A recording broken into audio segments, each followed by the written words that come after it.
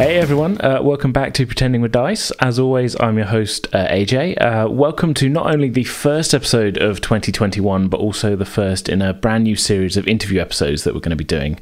I'm very honoured to be joined today by the host of not one, but two amazing RPG podcasts, What Am I Rolling and the DM's Book Club, Fiona. Thanks so much for joining me. Oh, thank you for having me, or thanks me for asking you to put me on this podcast. It's all good stuff. Thank you. How are you? I'm pretty good. Yeah. Now the sort of holiday, sort of December craziness is sort of out of the way. We're sort of getting back on track. It's always a bit of a busy time of year for, well, not just for sort of podcast stuff, but just life in general. So no. It's so weird. You think end of the year is like it's darker, so people don't have that much stuff to do. Apparently, everyone's just super busy, and then you can't be contacted for like 2 weeks. You don't really do anything, or you don't really know. It's really. I had the same thing. I obviously didn't go anywhere for the holidays, but I was just like, God, how is time just is an illusion, and it just stretches and stuff. It's so weird. Yeah, I feel like the last 3-4 weeks have just sort of dropped off of. They've just started, and now suddenly we're like in the second half of January, and it's just gone.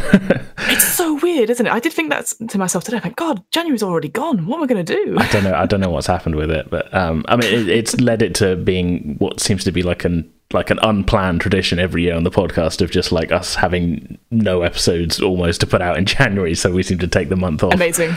Yeah. Never on purpose, because I want to keep the momentum rolling and keep things going, but then it just comes around to January and it's like, well, okay, well, I guess we're taking a break.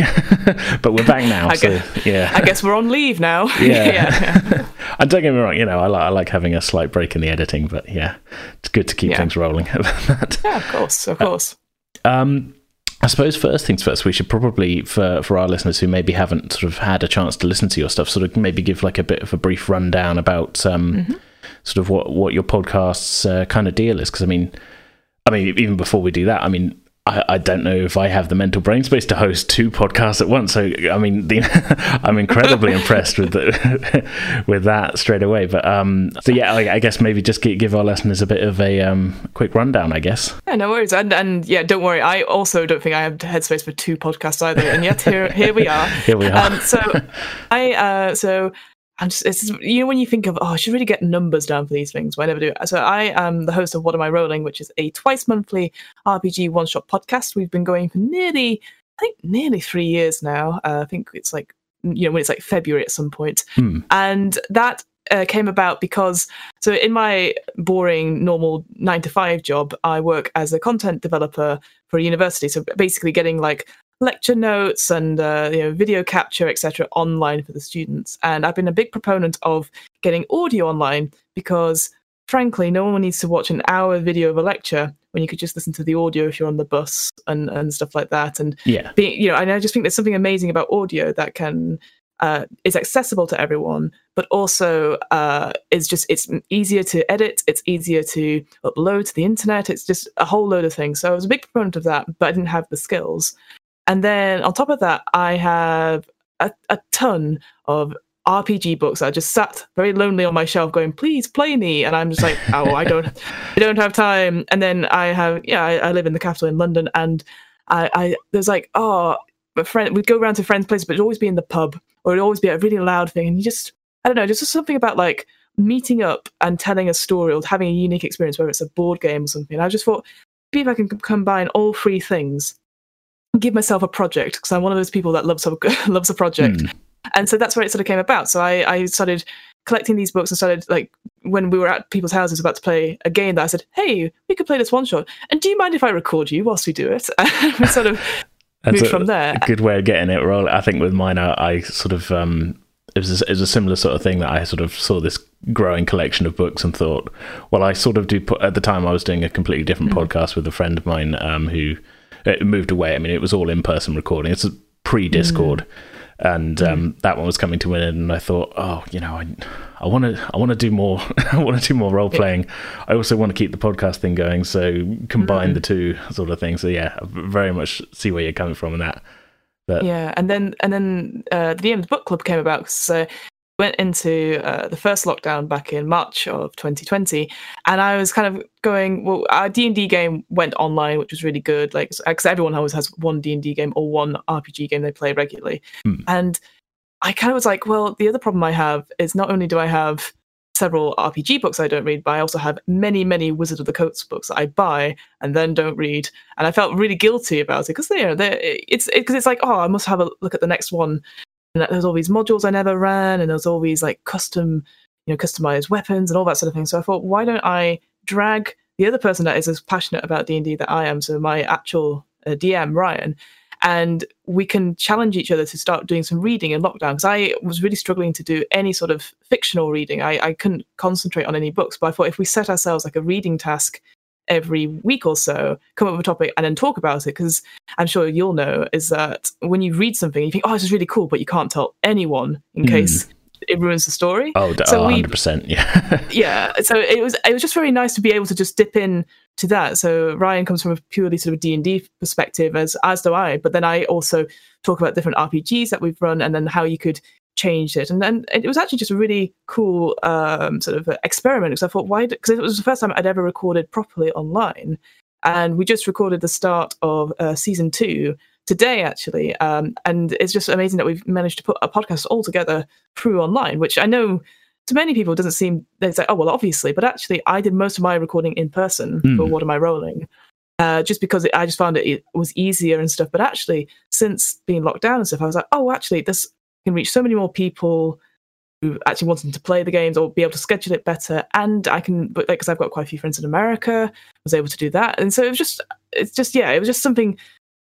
Going from doing the second podcast, which is completely online, has actually affected the first podcast. So yeah, that's me in a nutshell. As you can tell, I go around big loop of thought whenever I talk about it. So yeah. I mean, that sort of evolving to an online thing is definitely something that's kind of happened with us as well. When we first started, our first group was myself DMing with my friends Eden, Mark, and Jason. And we very quickly, after sort of meeting a few other people online, including the people from Penance RPG and such, became sort of, well, why don't we can record online as well, sort of thing. And it sort of immediately kind of expands the potential group of players, as you say. It's it's such a useful tool, I think. I really, I definitely feel the what you're saying as well before about having all the Wizards of the Coast books just sort of sitting there going like, oh, this is so much stuff and it's really good, but I get it, and I give it a quick read through and go, oh, this is really cool.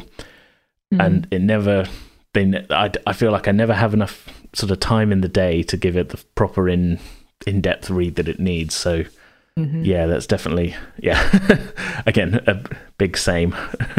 Yeah, I think for me as well, it's like when you read stuff and you think, oh, this is really cool, and then you want to share it with someone, but if you share it with your players or someone who's involved in the campaign in some way, you're, oh no, this is going to spoil the story. And that's the constant worry we had.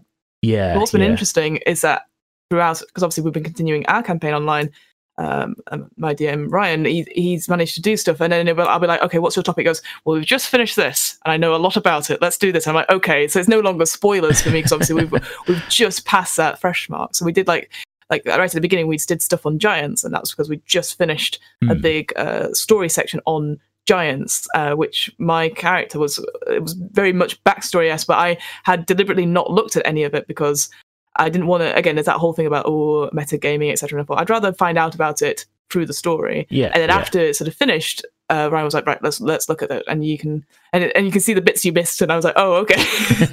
So I guess he's kind of having to sort of look at things a little bit in advance of the podcast recording, rather than, as you say, you're maybe picking the topic a little bit closer to, or have I got that kind of backwards? Ideally, AJ, yes. What really happens is I go, do you want to record this weekend? And we both go, yes. Pick a topic that's less than 5 pages, and we can go from there. But yeah, it's a bit. Sometimes it's a bit of a mad scramble, but it's ultimately, as long as we both sort of read the stuff and are passionate about it. Because I think that's the thing is with all role playing games, so if you're not passionate about it, then it's very hard to go into your head. Like, for example, today we talked a bit about the new Tasha's Cauldron of Everything, in the sense of the different, obviously you can customize your race and all that sort of thing, the new feats. And then we had a quick look at sidekicks, because sidekicks I find are really interesting, like sort of newish thing that's been put into books recently. Like obviously they've always been a thing, like, you know, you create a player character that can be an assistant or helps the party as a heal bot or whatever, but actually having rules for a psychic, which is a very simple process, not a full player character, but you could use it obviously if there's when it's just like if you've only got one player in your group or a very small player group, or if someone is like, I really don't have the headspace, or I really don't know how to play a full spellcaster, you could just develop a sidekick like thing, get them to try it, and then you could not transform it, you can upgrade it, make it into a player character. You can go from one step to another and increase the difficulty. Like again, it depends on how people find it, and so it was just quite interesting from that point. So yeah, we always just pick a topic that interests us or one we've read really recently and gone, that sounds cool. And it's not just limited to the official books as well. We've done stuff on like the on D&D Beyond. There's the Encounters of the Week. We've done a few of those. The Combat Wheelchair, which came out last year, we had a look at that. Yeah, because that was really cool. To just check something out that was completely homebrew. I think that's like the first one we ever did was homebrew. And then recently as well, we've got some guest hosts that have come in, and we've talked about the Heroes Feast, the D&D cookbook that's also come out, and you know, challenging ourselves to put more descriptions about food into our campaigns. So it's really a wide topic, but ultimately it is stuff that we enjoy or passionate about, or something we've just read. That's the normal go-to, and it's never planned in advance. Yeah, I mean, I suppose that's the thing, isn't it? There's such a wide variety of like rules and things that can be included in these games now. So even like you say, from official sources, that I guess you can sort of almost go like, okay, today let's talk about, like you say, new feats. Let's talk about new things and that, and you get a whole episode out of it. There's a lot of potential there. I like it. I feel like I don't personally do enough deep dives into rules. That's the thing. I kind of it's a bit of a sort of, I wouldn't call it like a bit of a kind of blank spot, because I do know I kind of I was going to say I'm not completely flying by sort of the seat of your pants. Not all the time, but I mean, long-term listeners will know that a couple of the games we played, there's been a bit of kind of stumbling our way through this game sort of thing vibe going on, most of which gets edited out, but I mean, maybe it's just me being a bit self-conscious, but I can't help but think like certain points it's fairly obvious that I don't know what I'm talking about. But, I trust me. I guess again, interesting enough, the reason why I started doing one shots was because I didn't have the confidence or brain power to remember what happened in the previous session. So that's my secret. If anyone is like worried about like GMing, and the other thing as well is that if I saw this rule somewhere, but I've implemented it quite a bit. If I can't find the ruling within 30 seconds, just go with my gut and act as if I know. And my goodness, games go so much quicker when you do that. And obviously afterwards you can check it and stuff and be like, oh, you got it wrong. But that's okay. You know for next time. But it's just because I'm sure you're the same. Sometimes when you're bogged down with books, and you go, let me just check that. And then 5 minutes later you go, oh, it was this. Cool. And it's like, well, that's the moment's gone in combat and stuff. So I used to be really anxious early on, because I thought, I need to know all the rules, especially if it's a new system. Yeah. It turns out, compared to D&D, where most people have a grasp of what's going on because it's just so familiar, and it's obviously on nearly every stream, every podcast is usually a D&D one. If no one else knows the system but you, have so much power, and it's so great. It's so good, and you know, ultimately, again, as long as you've got a grasping of the rules, if somebody asks a question, you can go, "That's a really good question. I'm going to say this." And then be like, cool, because they can't challenge you on it until afterwards when you go, I was wrong, but you agreed with me at the time, did you not? It was cool though, wasn't it? Yeah, you know, in retrospect, you know. But yeah, no, I say that's kind of how we've sort of ended up playing things, really. The major examples I can think of was we played Call of Cthulhu, and I would say our grasp of the rules of that was not great. But we had a fun time. Again, last year I think we did play Call of Cthulhu for the first time, and I remember when I was a player first, trying it out, and I really enjoyed it. And I went to look at how to GM it, and my goodness, there's so many. Combat is there's a lot there, isn't there? Yeah, there's so much there. So it was great because obviously I have to say, well, you could fight this creature or you could die, and they were like, so that made it easier. But yeah, like for me with Call of Cthulhu especially, there's so much cool stuff to do with storytelling and that creeping sense of dread and stuff. And we played maybe you played this one, but the Keeper's Handbook is that admits the ancient trees, which is all you have to go find someone in the deep dark forest. You've got to it's a missing girl. And it's so creepy and scary. And we only had 2 players for it. They bloody loved it. There was a moment where I did the twist, and one of the players went, "Fuck!" really loudly, which I had to edit out. Yeah. I honestly, you know, you had that as a DM. You're like, "I've got them, I've done it," but you can't show it because obviously you're playing the villain. Yeah.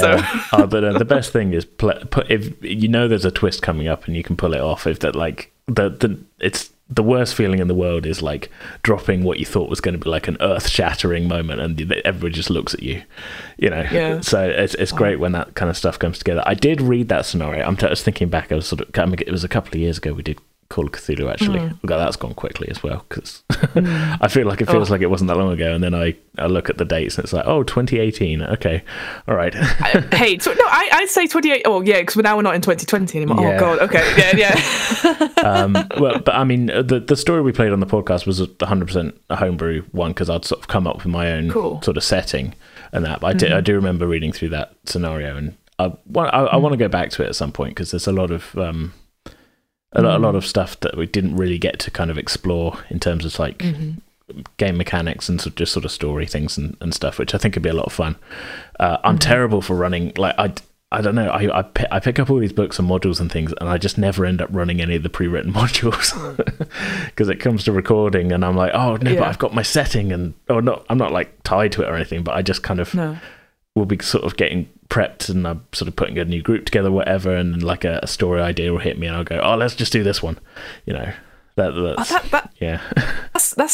so fascinating because for me, because obviously I have to learn a new system every couple of episodes, I live off quick starts and quick start scenarios. I think only once or twice have I made on a handful, on counting on my hand, could I make a scenario just because the system is so generic, or I've had it, like you said, like a really good idea. So yeah, so like the admits the ancient trees scenario was perfect for that. There was also, because we used the quick start Call of Cthulhu 7th edition stuff as well. That's one which is about the creepy old man's house, which is always a good start to any horror game. But it was just all very straightforward, and then you could expand on that. Yeah. But I'm a big fan of using pre-written stuff because only recently have I started branching out and doing my own homebrew stuff, just because I worry that if I say something wrong, I can't justify it, which I know sounds really odd because I've started doing lots of improvising and stuff, so I'm getting better at it. But if I don't have a core story in my head that you go from point A to point B, and you have certain things along the way, I panic as a DM, like, because then, like you said, there's that moment we go, I've given you this, and they're gone, we don't understand it, or oh, we've guessed it's this person as the villain or whatever. And I know players aren't like that at all. Like a very small minority of players are the ones who are going to, like, you know, say to the DM. But I don't know, something about a pre-written one, you go, well, I can go back to the book, it's here, and I trust that because there's at least 3 other professional, in quotation mark, writers that have done this, so you can't go away from it. Whereas if it's me, I guess it's putting that personal thing on the table, going, look, I wrote this, what do you think? Don't hurt it, please. So I had that, but that's incredible that you did your own Call of Cthulhu scenario. Do you do that quite often then? You create your own scenarios for your games? I mean, normally, yeah, but I mean, I can't 100% say it's a good idea all the time, to be honest. I was amazed. Yeah, that's amazing. That it was. I will. I mean, I've pretty much gone on record on the podcast as saying this, that a lot of it I was kind of making up as I went along.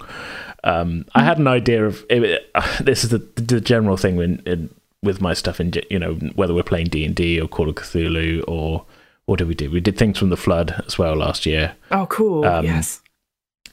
That I'll, rather than sort of write it out encounter by encounter, I tend to sort of have a general kind of idea of like, okay, here's what's going on. Here's a few kind of set piece things that the players might run into.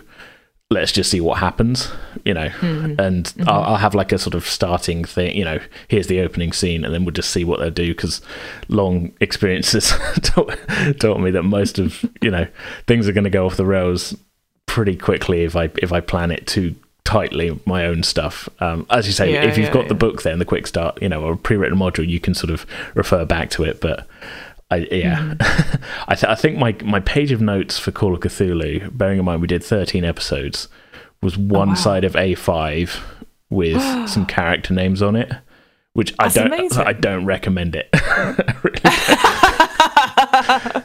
Fair enough. I mean, it turned out all right in the end, and I think a lot of people dug what we put out. But yeah, it's to pretend that I had a lot of stuff planned is I think we've gotten very lucky in things turning out well. It was a testament to my players more than anything else, because that could have very quickly turned into like a what are we even doing here sort of conversation. Why are we leaving this warm, comfy place to go outside where there's cold? We should stay here. Oh no, that would have been the smart option. Yes, exactly. But I mean, as you say that, I mean, being able to sort of have the quick start stuff has got to be pretty helpful, right? Especially with doing so many one shots. So I again, because of the lockdown and stuff, I think I've discovered that, like, I used to read when I commuted, and so I'd have a book in my bag or something like that. But since not being able to commute, I really struggle to do it. So anything I try and look for quick start rules that are under 20 pages, including a scenario, which I know seems like a very, very weird caveat or a weird requirement, but it's because I know I'll struggle to read it. And if you send something bigger to players, be like, okay, here's this, it's all you need to know, they're not going to read it, especially if they're not going to be able to print it out at work or anything like that. So I try and keep it as simple as possible and just take what I need. I've been I'm very grateful that thanks to Adobe Reader, I can take some of the pages out and like make a player's copy and be like, this, just read this 2 pages, you're fine. Here's your character sheet, all that sort of thing. You need to know kind of thing. Yeah, just because again, before lockdown and playing on, I never played online, and so having to, I mean, I'm sure you've had this as well. For me, recording online has been a blessing, because I can tell people to be quiet and stop, mute themselves, or I can mute them, all that sort of thing. If they need to repeat myself, I can, and I can edit it out much cleaner. So recording wise is great, but you don't have the say. I feel that some people have this weird sort of thing where they can't have a physical copy in front of them. It's all on, you're staring at screens.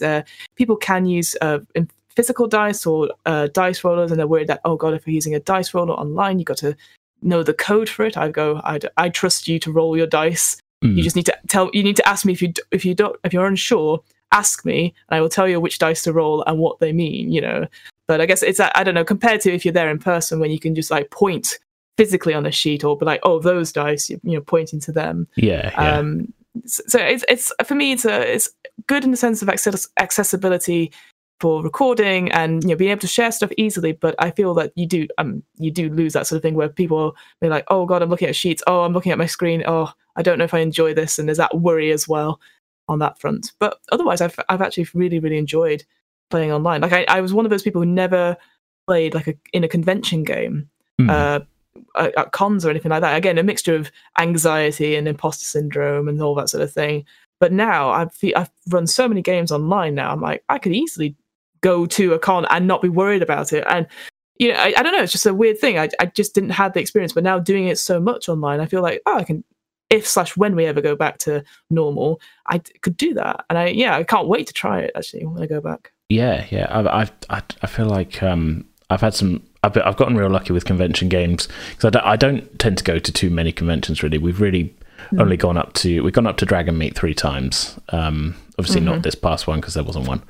I've gotten real lucky being able to play all 3 times actually with Nikolai from Penance running the game, and he's just so good at rolling with whatever players throw at him, while also kind of having a fairly, a pretty strong idea of what he's trying to do with the game and that as well. I feel like I'm not quite there in terms of being able to roll on the fly in a confined sort of time limit as well of a convention game. So I'm really, anyone who's got the confidence to say, we're gonna run a game at a convention where anybody could sort of really roll up to it is So it's a big thing. It's very anxiety inducing, isn't it? And I think, but now I feel it's really good because on Zoom you can be like, I'm just going to take 5 minutes, 1 second, and then you can turn off your camera and mute yourself and go, just like panic, and then you go, okay, ready to play now. You can't really do that in real life. Yeah, just have a convenient pillow there to scream into in case. Yeah. I mean, in terms of recording online, we tend to just use Discord, really, and I think we've got a dice bot on the channel. But again, I'm happy if people want to use their dice to just roll it on the desk and tell me, because it's only themselves. It's only the sort of the group as a whole and the story that they're cheating if they're cheating. Because like, and at the end of the day, we're just. It sounds. I shouldn't. This isn't the sort of thing a DM should be saying, but we're just playing a game. So why are you cheating? Sort of thing. And also you think like people invest so much money into dice sets, and then we're going to roll online, and they're just there going, but my dice, my pretty gems I bought, look, they clickety clack, and you're like, okay, fine. Yeah, I'm sympathetic as well, because just the joy that seems to bring people of like, oh look, I got this new set, it's made of opal, or it's made of this. And like, cool. Now use this dice bot. You're still gonna roll shit. Don't. Yeah. So to get back to the one shots thing with the what am I rolling? Yes. Was it always kind of the idea of like it's going to be a one shot every time, or had you ever thought about maybe sort of stringing some together into a longer campaign, or was this sort of always the switching up each time? Is that the idea there? So based off, so that, as I was saying before, when I was sort of thinking of doing a podcast, I went along to a podcast workshop ran at, oh God, I can't remember what they're called now, but somewhere in Whitechapel where they do all these open courses and stuff, and it was like an evening. Yeah. And the guy was saying, like, look at the other podcasts or in your field where you think you'd want to do it and see what you can do that's different. And obviously, if you type in RPG into Apple iTunes or Spotify, you get a lot of Dungeons and Dragons RPGs. And I'm thinking that, fine, obviously, and this is the thing, I know Dungeons and Dragons, as we talked about it for like the last 20 minutes, is super accessible. But there's only so many times you start listening to a podcast, and it's the same, usually on all male cast. The first couple of episodes are a bit vary in audio quality. They're pretty much, this is a character creation episode. You always have one that's 2 hours. There's always someone that goes, I've got a really cool idea, and it turns out it's the most boring idea because you've not had time to fall in love and get endeared to the character. And then they've got hundreds and hundreds of episodes which are like 3 or 4 hours long, and it's just one of those things where unless you're someone who's like watched Critical Role from the beginning and you've got endeared to like the players and stuff, or any D&D stream, for a matter of fact, I just use Critical Role because that's the example where they've gone from sort of midline sort of audio quality and stuff to high production values. I was just like, I didn't want to tie myself into doing that, because it was, like I said, there's so many D&D podcasts out there, some really excellent ones, some mediocre ones as well. So I was like, I don't really want to do that. And the other thing was, I wanted to play more RPGs because, and I'm sure you have this as well, a lot of the time people do want to play, and they only want to play. They never want to run games because they find it's too stressful, or I don't know if I'll get the rules right. But then when you run D&D, because everyone's so familiar with it, they will know what the monster is, or they're like, in the very rare cases, people are like, its AC is this, and it's definitely this it's immune to, and we can't hit it with this. And I was just like, if I run a game which they haven't played, no one could tell me I've done it wrong. But also, running other systems, I think, makes you a better player. It makes you think a bit more about outside the box and stuff. So you're not going, I'm just going to hit this. I'm fed up of talking. I just want to do combat. If you try playing games that don't have any dice rolls in at all, and it's just conversation, and it's about thinking those things, I think it just opens up your mind, and I think you become a bit more courteous as well, because you realize that not all games are run the same way or are different. And I'd hope that what I do is that people will listen and go, oh wow, that was such a fun little one shot they ran, and it literally, the rules are on an A4 piece of paper, and it was all vaguely made up. I could run that for my family, I can run it for my friends and stuff. So it was always, so that's a mixture of stuff. So it was more like, I wanted to do something different that was away from the other podcasts in the field, something that used a lot more systems, just because I felt it would make me a better player in general, and be just trying that out. But I think mostly it is because I have no memory for remembering people's names or anything like that. I have thought about bringing people back to do like sequels of games. So we did one last year or 2 years ago called Mars Colony, which is a 2-person player game, and it's very political sci-fi where one person plays the savior of Mars and one person plays the governor of all the other roles. And you just do, if you imagine like The West Wing is a whole like 2-hour political film essentially, and they get given all these sort of problems that they have to solve, but of course there's so many pressures on them to get it right, and they don't think they're right for the job, etc. And so we played that, and it was really good. We were both really like, we were shaking at the end because we were like, it was so tense, and just managed to succeed to save the colony, but at the player's downfall. Because that's the toss-up, is that if people don't appreciate what the savior's trying to do, they will just vote them out regardless. And it was a very, very passionate sort of thing. And we both, me and my friend David, were playing it. So I was the governor in that one, and he was playing Kelly Perkins, I think he was called, the character. And then there's a sequel called, it's either called 39 Dark or Dark 39. I can't remember off the top of my head. I got it wrong thing. But then it's the same thing, but it's set after what Kelly Perkins did, or you can set it independently. So then we switched it around. And it was a very similar thing, but this time there's more of a pressure, more pressure groups and more sort of possible terrorist violence and stuff. I've got to be honest, some of the stuff we did in that game, it was really, really good. But watching some of the stuff that happened in the Capitol recently, I was like, I don't think I can release 39 Dark just yet. not the best time. Not the best time, but again, it was such a different game as well, which I would not have played. The fact that it can only be 2 players.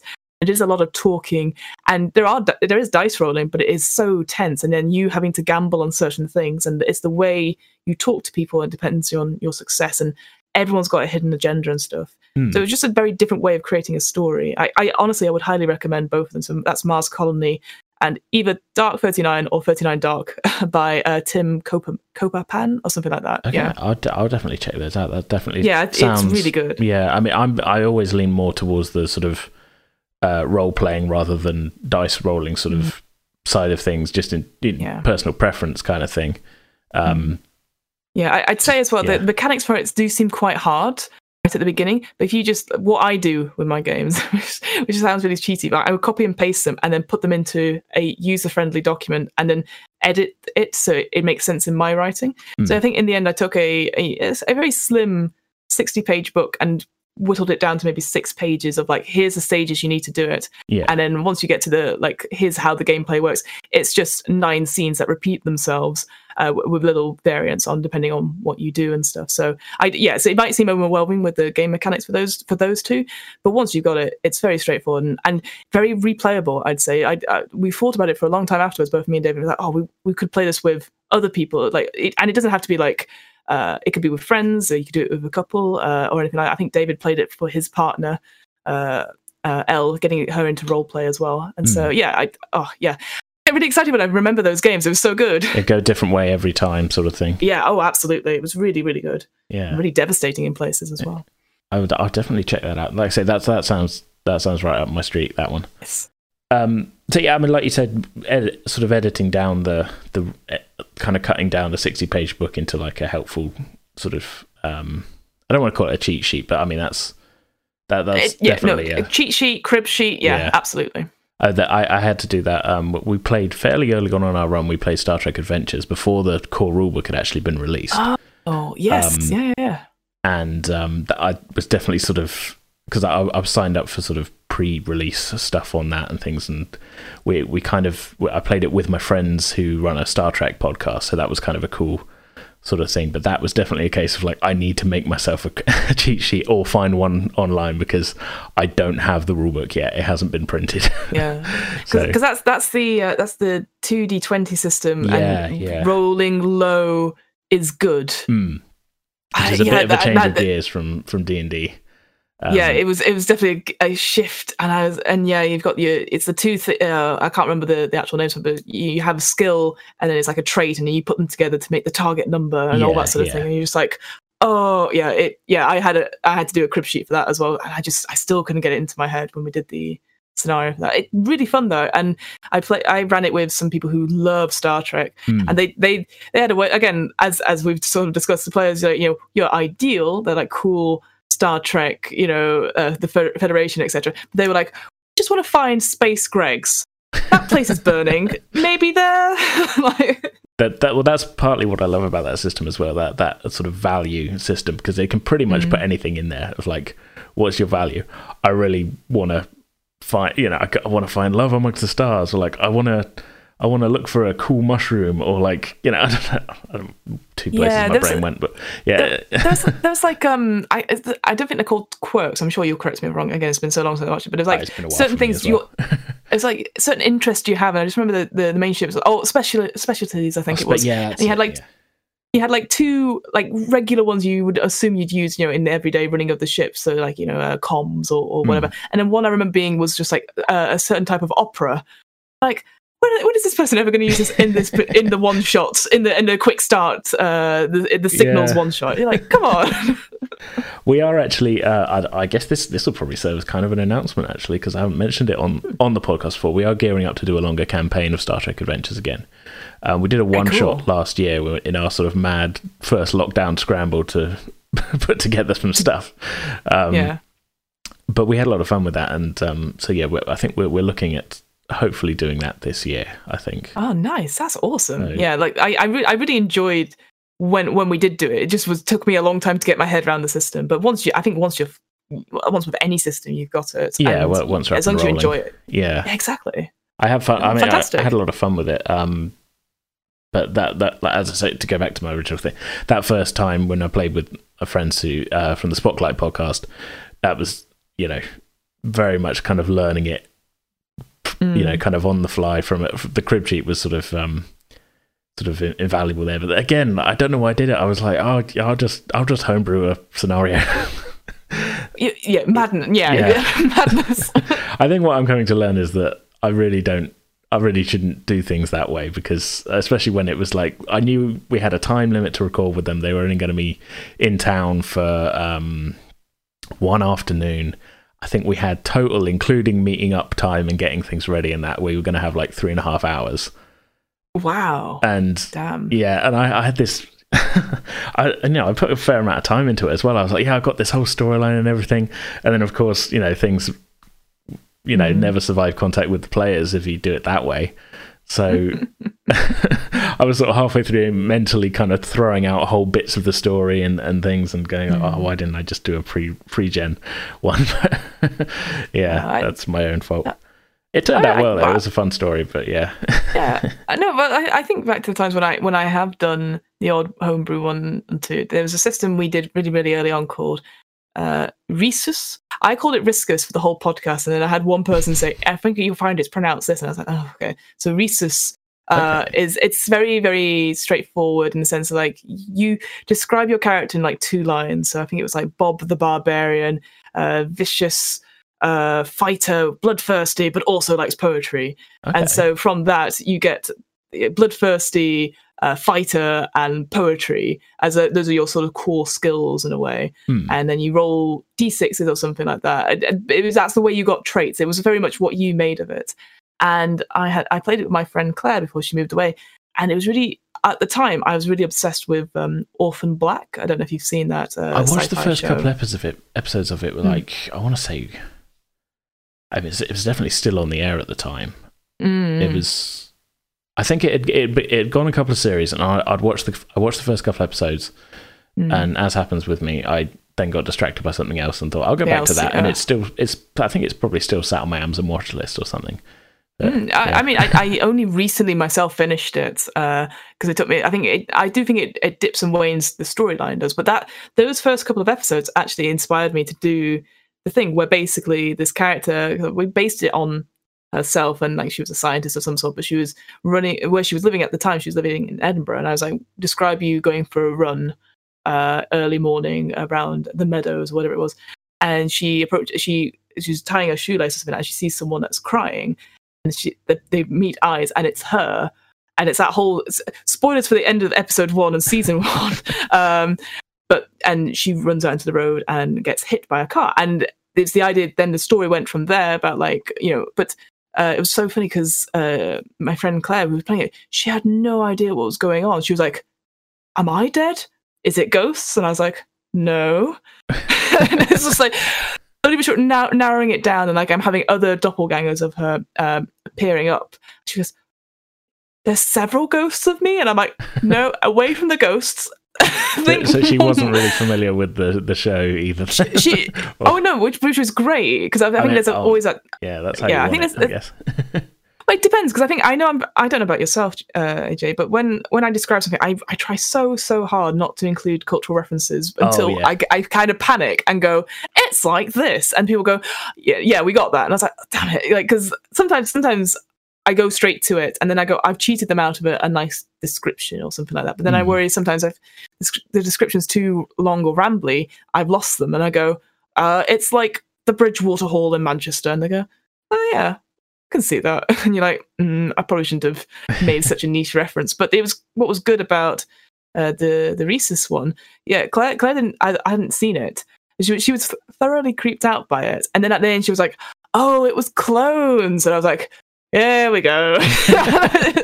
but it was fun. But yeah, I didn't mind that too much because then it felt like I could really lean into it and not be worried about spoiling it until there was that that click moment where when the player does say "fuck, we've been betrayed," that sort of thing. It's there's just something as a DM I find that's really delicious because you're like, yes, I did it, my little play, it's worked. Yeah, I sort of said this earlier. When you sort of you pull off a twist is great, but also having the plan and having the player sort of be in the dark but being so close to getting something is another one of those things that kind of I'm there like, oh, they're nearly there, or like, they've just missed a thing that would have been very hard for them. That kind of thing is that gets me every time. It's I think it's like when you watch a horror film or anything and you see the person like looking in the cupboard and there's something behind them and you're like, and then they shut it and they turn around and it's not there anymore, and you're like, oh, but it was there. And it's that little bit of knowledge. It's I love that and it's not necessarily like a control or power thing. It's just I just love stories that do that, and you think, oh, they were so close to finding it, but that's changed the scenario, that's changed the whole thing, and that's such a shame. Oh well. Well, we had to go back. I mentioned the Call of Cthulhu game we ran before. There was a moment in that it was in one of the. I mean, I didn't have any clue how long it was going to run for when we started. It ended up being 13 episodes, just because I was like, well, we're still going, I guess. But there's a moment early on where one of the characters. I'm going to try not to spoil things in case some people haven't listened to it yet, but where they went and they heard something and they just. I think I even asked them, like, are you going to go upstairs and check that out? And they went, no, I'll probably leave it. And and then later on it came back and it was like, I was able to use that as like, well, if you'd have gone and looked, that things would have gone very, very different for you. Let's just say that way.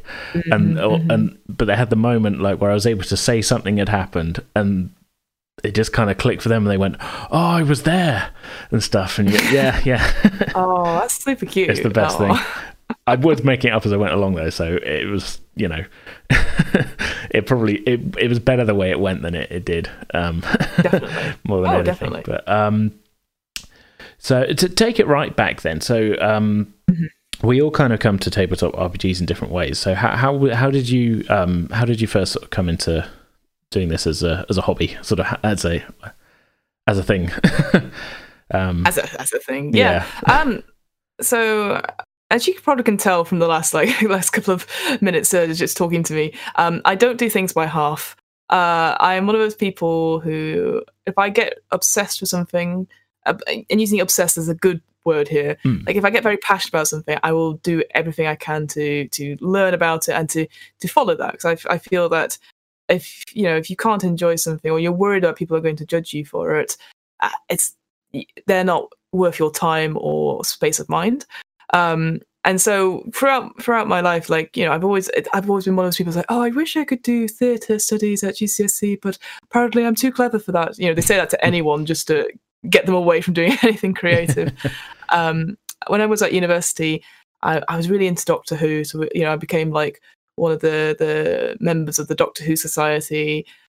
When I came to London, there was a Quidditch club, like ground Quidditch, and I went along to the first session of that, and then 5 years later, I finished my Quidditch career after playing in several tournaments, going to different places around the world, being on 2 or 3 different teams. Just because I was like, you know what, I need to meet people. I've moved to a new place, I'm going to do it. And it was through Quidditch, actually, as with all nerds are, we all congregate around these niche things. Someone asked if I wanted to try D&D, and I was absolutely delighted because it was one of those things where, again, it was not really a part of my school life or university, just because I guess because with the rise of like streaming and Twitch and YouTube and stuff, there just wasn't anything for me to watch or for me to see, or I didn't know about it. Like even then, like Critical Role, I think was pretty close to its end of season 1, I think, when that was coming out, and I vaguely knew about it, but I didn't look at it too much. But I just remember going to my friend's house, and I typically arrive late. I'm a very late person, although not so much nowadays because I'm in my house. But not such and they were like, commute, "Oh, is this?" Yeah, exactly, from the kitchen to the bedroom. But we got obviously the pre-gen sheets, and everyone else obviously picked their stuff. And I arrived later, so I was a bit flustered anyway. I said, okay, Fiona, we thought this would be funny for you. You can play the Halfling Paladin. And the reason it's funny, again, I'll give context for this, is that I'm actually quite a tall person. I'm about like just 6'1"-ish, maybe just under 6 foot, and quite tall for a girl. And also at the time, I had a really short dyed blonde haircut, so I looked a lot like Brienne of Tarth from Game of Thrones. Yeah. And I used to get mistaken for her at cons and stuff because of just the way I looked. So they're like, a knight that's also short. That's hilarious. That's the kind of humor you're going with. And so I sat there, obviously looking at it, going, oh god, there's so much here. Obviously now I'm like, okay, I can read it very easily enough.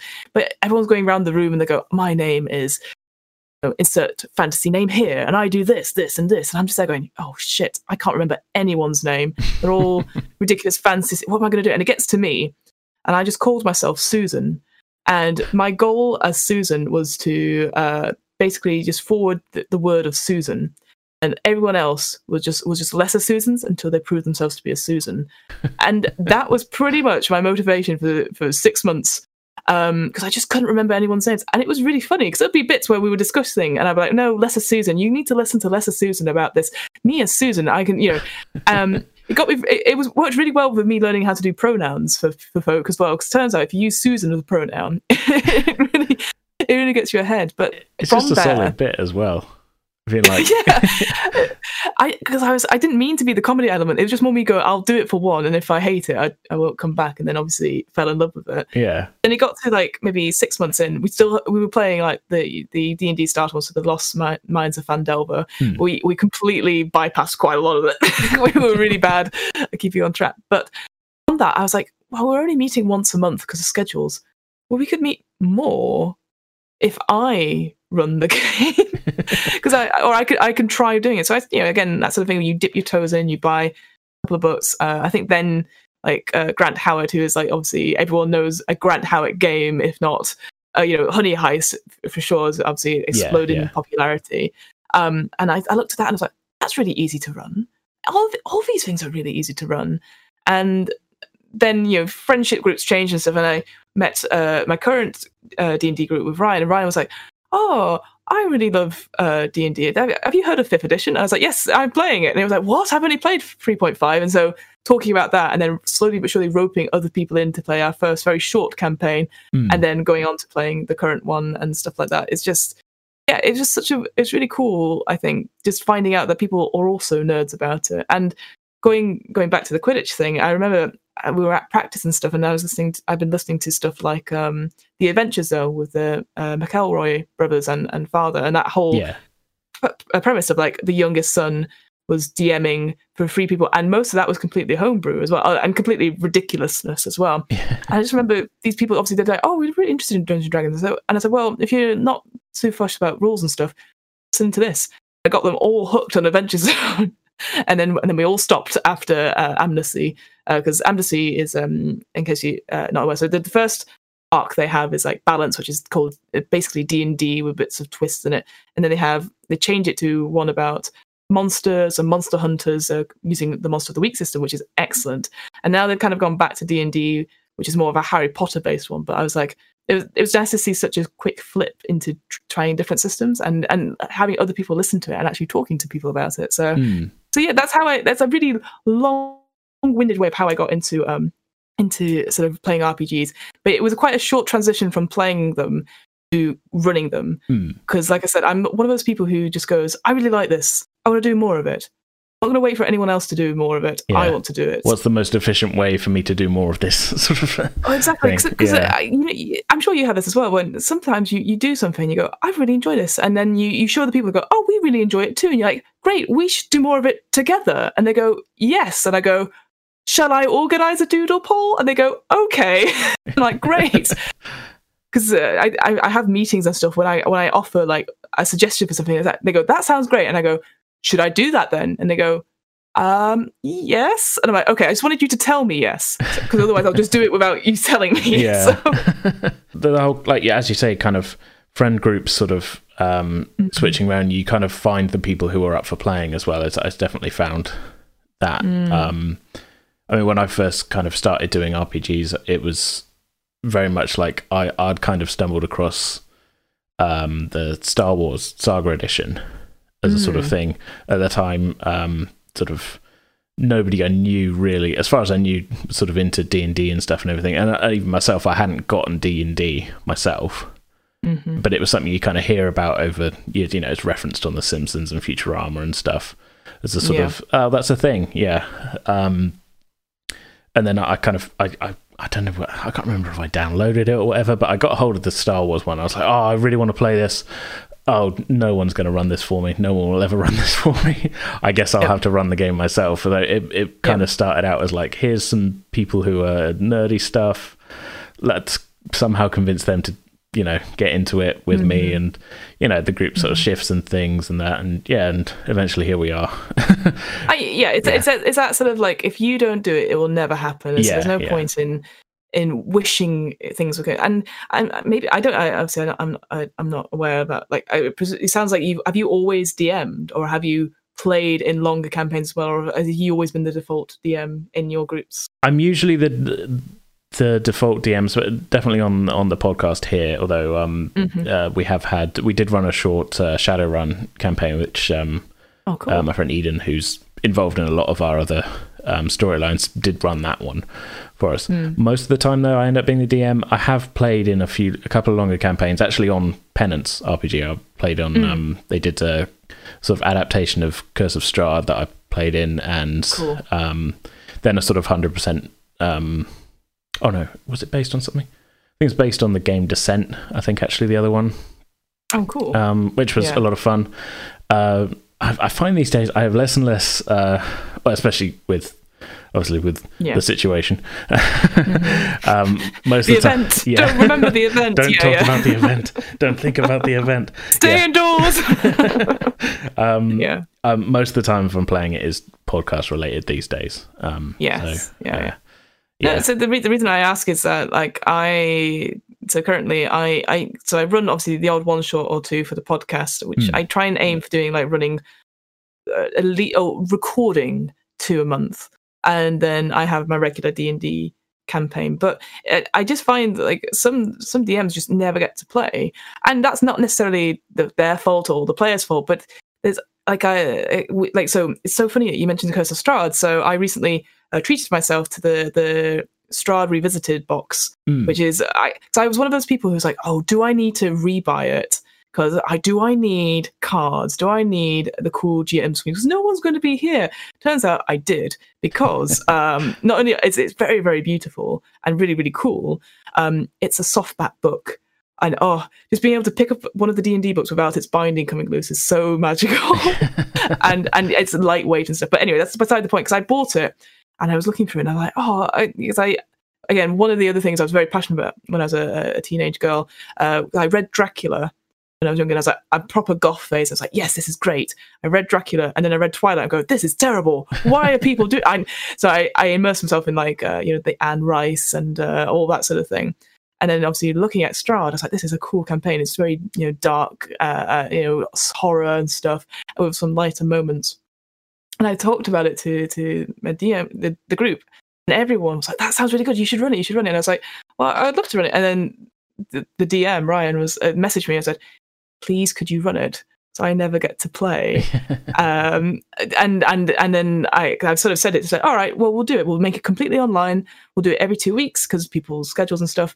Here's a doodle poll. We're going to start doing it, but have a think about your character. Don't think about too much about backstory. And already I've been sent little messages from going, would it be okay if I played this? And I was like, yeah, of course. So, brilliant. And then it's just such a joy because the person that's been running your campaign for the last 3 years and only ever gets to run it, they've got their own world and they, they're comfortable with that and enjoy playing around with that. But there's something delicious about him being able to do more than just a one shot for him. Because we've done one shots together before and he's really enjoyed that. But just be like, do you want to have more than 3 sessions with this character? Absolutely. And then you can build on that. So I'm really looking forward to that. We're only going to do that, I think, from March onwards, basically, when I'm getting all this podcast stuff like scheduled, and then I'm like, right, we're going to do this on the side as well. Again, like I said, I've got all these projects on the go, but I'm really, really looking forward to running that. Actually, that'll be my first proper long campaign, and it'll be and I quite like being able to give DMs or GMs of other podcasts or anything like that, just for them to have a go. It's not necessarily anyone's fault that they don't get to play, but it's just so nice to be able to sit back and enjoy a session yourself. I've had it done recently for me twice. Actually, we had Richard from the D20 Future Show run The Expanse for us. Oh, and I really enjoyed that. Again, it's one of those games where I was like, this sounds really fun, and the lore was really interesting, but I'd never watched the TV show, I'd never read the game, and so it was just nice for someone else who was clearly very clued up on it and could run it for us. It felt so good, and I was like very relieved. And then we recently had our very first Warhammer fantasy role-playing from Chris from Darker Days Radio run it for us, and that was really cool. Again, very, very different style of GMing, a very different style of game, but equally enjoyable. Like, again, a bit more crunchy than I would have liked, but it was one of those games where I was like, I'm so glad I have to run this and I can just enjoy it for what it is. And so it's just something great about that, and just being willing to try it is just amazing. So I highly recommend, if you're a player and you think your DM does not get a chance to play, run something for them because they'll be very grateful for it. Are you listening, my players? Are you listening? Hint. I've not been. All right, you can pay me afterwards, AJ. I'd say that's. I'm not saying I never get to play. But it definitely it's just the way it falls sometimes. You end up being like, okay, I guess I'm running this again, sort of thing. I guess as long as you don't mind, because I think it's more like, as long as, for me, it's more making sure that players do offer to run games every so often, just to give the DM a break. Like, we've all had weeks where we've gone, you know what, there is no story this week, I am running on fumes. Let's not play, let's cancel or take a night off. Because even though that's, for me, playing role-playing games, certainly being able to play my weekly game has been quite a little light currently. And it's like, okay, it's because we do it on Mondays. It's like, okay, it's the start of the week, so it's D&D night, hooray! And looking forward to it. And if the DM's not feeling up to it or feel like they can't, run the game to the best that they feel they can do, that, well, I don't want that as a player. I want to be able to, selfishly be able to play, but also, I want to make sure everyone's enjoying their time at the table. So if I could take a session and then we can all play, bears trying to steal honey for a honey heist, so be it, because that's really straightforward and it's silly and it's just something different. Like, I remember we had a night off, so I ran my go-to for running games on nights off which aren't recorded is just Jason Statham's Big Vacation, the Grant Howitt one, where essentially you're all entourage for Jason Statham and you got to make sure he has a good time on his holiday. And it's just great because you, as the GM, as Jason Statham, you could just be a big baby with an East London accent, and you can demand things. And people are trying their best to justify it. And honestly, I think we ended the session like cry, laughing, like almost not to the point of vomiting, but I just remember like so many people with red faces, and when you have aching faces from smiling so much. And it was just such a joy to do that and be like, okay, next week we go back to the grim fantasy world, but today we play just switch it up a entourages. Bit. Yeah, exactly. I had a lot of fun playing. Because obviously we played together on Richard was running that as part of Dragonmeet, wasn't he? Jason Statham. That's so true. I forgot. Yes, that's it. Yeah, that was. I would say that was a breakneck speed that game, wasn't it? Jammed into an hour.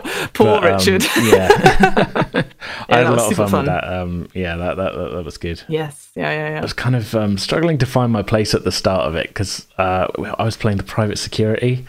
And obviously it's like, well, at what point do I jump in here and say like, oh no, I want to be checking things out because Jason Statham's running right ahead and jumping into this lake and I need to do something. That was fun. If the VOD is still available on Richard's on D20 Future Shows page, I don't know. I'm hoping it is because that was a real fun game and I hope people can check it out. I think so. Or either that or it might be podcast did in some way, I think. I don't know is the answer to that. But yeah, if it's still on there, it was such a good fun session as well. Yeah, like you said, at breakneck speed because we had less than an hour. we did mess about for a little bit of it. Yeah. That was a fun time though. That was good to be able to be part of that. Just the day of streams as well. You did. Did you do a solo RPG that day as well? Didn't you? I did. Yeah. So it was my first ever live stream for any convention. I was supposed to, sorry, super boring. As you can tell, I go off at tangents very quickly. I was supposed to do my very first live show for the podcast in April last year in 2020 at there's a place called Bonus Stage in Croydon. And everyone was going to come. It was really, really, really fun. And then, of course, lockdown happened. And I was like, it's fine. It's like 4 weeks away. And then 4 weeks came and left. And I never got to do it. So I never did a show that was going to be streamed online or one for a convention. And our mutual friend Mira, who runs the podcast zone, I just got a message the week before saying, I don't suppose you fancy closing out Dragonmeet with something. And I was like, yes, what time? She was like, it's 10 to midnight. I was like, okay, no one's going to be around. So I might as well just do a solo RPG. And the one that's always been on my list for a little while was 1,000-Year-Old Vampire, which has won like 3 Ennies, and it's quite a few people's game of the year for 2020. Right. And the idea is that it's just... You are a 1,000-year-old vampire, and you make the vampire, and then you roll a d10 and a d6, and then you take the results of the d6 away from the d10. And if it's a positive number, you move forward that number of page prompts. If it's negative, you move back, and if it's on 0, you stay on the same page but answer the second prompt and the third prompt, etc. That sounds like such a fun game. It's so much fun. It's only like the base game. There's like 88 page prompts, and then if you play it several times, you can do variation stuff. But what's the big key thing here is that your vampire has obviously been around for a long time. You can only hold certain number of memories in your head. You can hold up to like 5 memories, each of which have like 3 experiences, which are like 1 or 2 lines. And if you run out of space, you have to lose a memory because it's like, oh, it's not important anymore. Or you can transfer it to a diary that you have. So you can keep the ones there, and it could be like a leather-bound tome, or it could be like scraps of paper, etc. But what happens is that most prompts will ask you to change something, so either add a memory or check a skill that you have or lose a resource. If you lose your diary, you lose those memories completely. Ooh. And it happened to me, not on the live show, it happened to me when I recorded the second part. I think I lost the diary like within the second prompt, and it took away so much. It was actually not devastating, but I was like, oh my goodness, I don't remember anything of important anymore. And it was just working that through and actually doing a solo RPG for a live show, because I did quite a few solo RPGs on the podcast just now because again went into lockdown. I was like, right, what can I do in the days when I'm not seeing people? And quite a lot of solo RPGs are about themes about loneliness and being alone, so only do them if you're in the right headspace, I'd say. But there's something about 1,000-Year-Old Vampire where you're making this character, and the way you perform it and speak aloud, and that's the thing I've learned, is that when you're doing solo RPGs for a podcast, just being able to speak your thoughts aloud, not worry too much about editing yourself. Obviously, afterwards, maybe editing some of the pauses out or some of the big breaths and stuff. But yeah, 1,000-Year-Old Vampire by Tim Hutchings, I highly recommend. It's on Ichigo for like $15 or less, or if you want a really nice, fancy, thick volume, you can buy it from the website. Or if you look at, I got mine from a place called Third Space Gaming in Burnley. It's a local, friendly... not video game store, but friendly game store. Yeah. There you go. So again, my brain is going now. Clearly got rid of that memory because the shipping fees are extortionate from America. But I thought I will treat myself to a physical book, and when it arrived, it was so pretty. and being able to flip back and forth as well. Yeah, so yeah, highly recommend that. 1,000 Year Old Vampire was so much fun, really fun. Awesome. Okay, well, we're probably at the point where we should be talking about what's coming up next on your podcast. What have listeners got to look forward to on What Am I Rolling and DM's Book Club coming up in the next? If stuff is planned, I would say.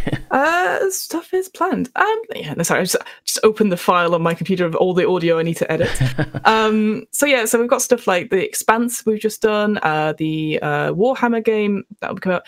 I recently finished a solo game called Below, which is a solo journaling day for 10 days where your character gets lost in a strange and unfamiliar place. Think like the Upside Down, essentially, and it's about how do you get back. And I'll put it this way: it is one of those RPGs where you have to go. It's very lonely and can be upsetting. Only listen. I've had to put content notes at the beginning, but that was really fun to record every day for 10 days. There's another game, a solo RPG called Artifact, which is a slightly more upbeat one in the sense that you are playing a magical artifact, be it a weapon, be it a piece of jewelry or something like that, and you describe your story as your past between owners and what happens to them because of you. Okay. Which is really fun because, again, you can go all the way from like fantasy realms all the way to present day and beyond. Interesting change of perspective from, I guess, your sort of more mainstream RPG, I would say. I'm trying to think of the way. Yeah. Yeah. It's I guess because when you think of items and stuff, you're like, oh, it's something that you are the person having the item equipped to, but this is purely from the item's perspective, and you can probably customize what you are, whether you're like a musical instrument, if you're, like I said, a piece of jewelry or a painting or something like that. That was really good fun.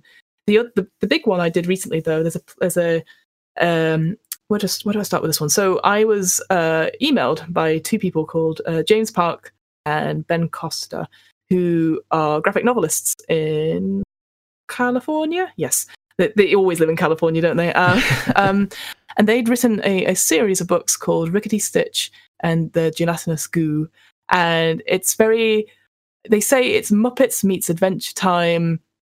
That sort of like that sort of cutesiness, but also has a real sense of like, we're in a dungeon, etc. Yeah. So there's a really cool bit because I read they sent me the books to read, which again was really, really cool for them to do that. And it starts off with the Subterranean Pits and Lairs Limited company, taking over certain bits and pieces. So it has a little bit of corporate, a little bit of thing, and beautifully illustrated, and a really cool story.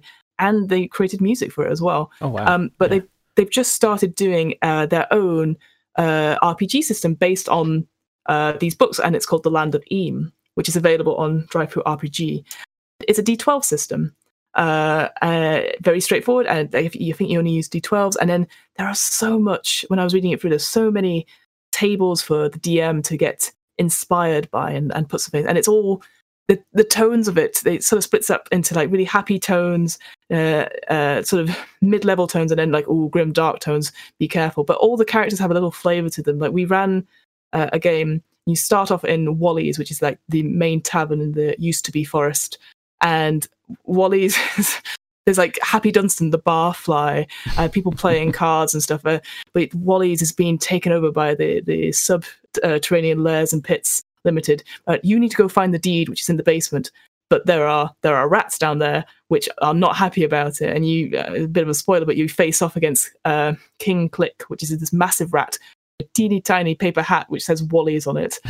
And it's just, again, it's very cute, it's very funny. We spent most of the time just having fun with the role playing of that game because it was so flavorful. And interesting. The advice for it was really good. And I will say, in the full rule book, again, there's like hundreds and hundreds of different tables for story hooks and stuff. There's a really cool one about encounters in dungeons, or like dungeon obstacles and traps. And one of them was just simply there's something guarding the way, and it says, "What is a good password?" And the idea is each of the players have to give what they think is a good password, and then they have to roll to see if the person who also agrees. Otherwise, they critique them on their password strength skills. And I just thought that was such a funny, again, just a little bit different way of doing a traditional dungeon. There's also like one I quite liked, which was the crossbow chandelier, where you look up, there's just a chandelier just made out of crossbows, and obviously if you go underneath it, you get shot. But if you dance underneath it, you won't get shot. But you don't tell the players that, so you have to see them. It's a fun little loophole they can make their way through. Yeah, exactly. So yeah, so Land of Eam, and I interviewed the designers for that as well.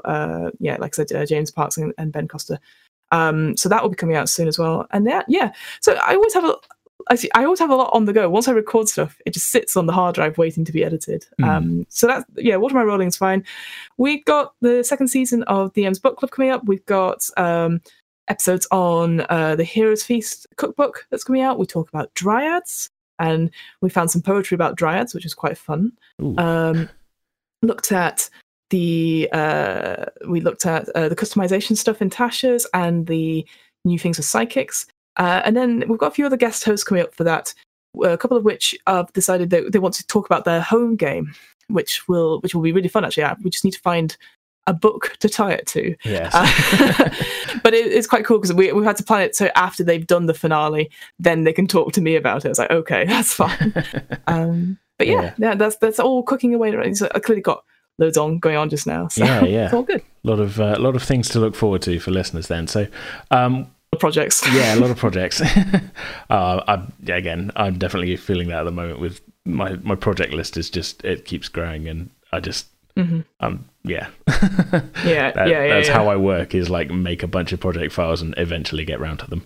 Pretty much.